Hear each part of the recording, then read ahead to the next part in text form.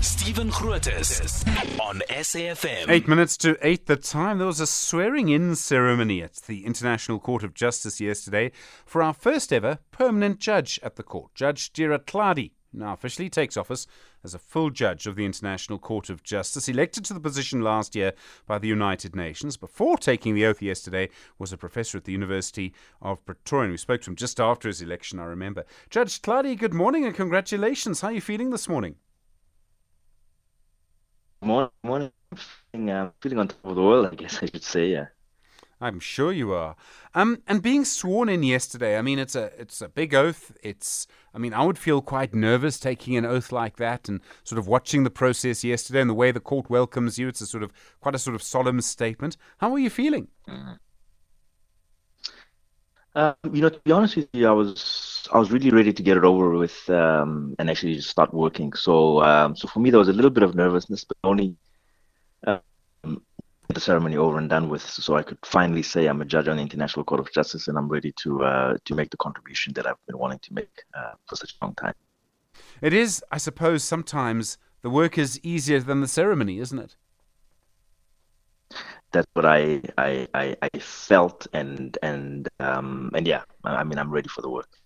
Working with other judges from around the world, and they come from very different legal systems, what do you think that's going to be like? I mean, it's going to be really interesting. We have a particular type of law in South Africa. We have our constitution that everything's based on. We have Roman Dutch law for precedent. Other people have very different systems. What's that going to be like? Yeah, well, two things. One is that I guess we're all working on the same system, on the base of the same system, and that's international law. Of course, you're right. We all have very different ways of approaching that system. Unfortunately for me, I've been in a body like the International Law Commission, which also brings together international lawyers from different parts of the world, with different ways of looking at it. In fact, on this bench, on the 15 who are sitting at the International Court of Justice, I think 4 or 5 of us have been on International Law Commission. 4 of us have been on International Law Commission at the same time. I've had some experience working, one with some of these judges, but also with other judges who may have a very different way of looking at international law, and I think it works, and that's why you have the system actually that different perspectives are brought to bear on an issue. Are you expecting some tough cases to come through? And I ask this question because I think there's a lot more attention on the International Court of Justice than we've seen in the past, really. It seems to me to almost be quite an important time for the court, perhaps. Yeah, I think really, really big, important cases. We have the very first hearing that have an advisory opinion on situation in Palestine, which is of course broader than the South Africa-Israel case, because the South Africa-Israel case is focused only on one aspect, and that's genocide. So this particular case will be looking at questions of self-determination, questions of international humanitarian law, the question of apartheid, and so on. What are the legal consequences of the presence of Israel in the occupied Palestinian territories? So that's a big case, and that's the first one that we open with. There's a case on the obligations of states with respect to climate change. The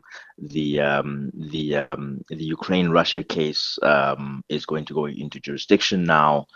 So there's a lot of cases. Of course, there's still the South Africa-Israel case, which will also come at some point as well. So there's a lot of really big, important cases on very difficult substantive matters that's awaiting the court. How does it work when a case involving the country you're from is actually before the court? Do you have to recuse yourself? No, in fact, quite the opposite. As you would have seen when I wasn't on the court yet, and South Africa didn't have a judge on the bench, it was entitled to appoint an ad hoc judge. And so now, of course, because South Africa does have a judge on the case, it's not entitled to appoint an ad hoc judge anymore. But Israel, because it doesn't have a judge on the bench, will be entitled to have an ad hoc judge. So it works exactly the opposite. As one would expect.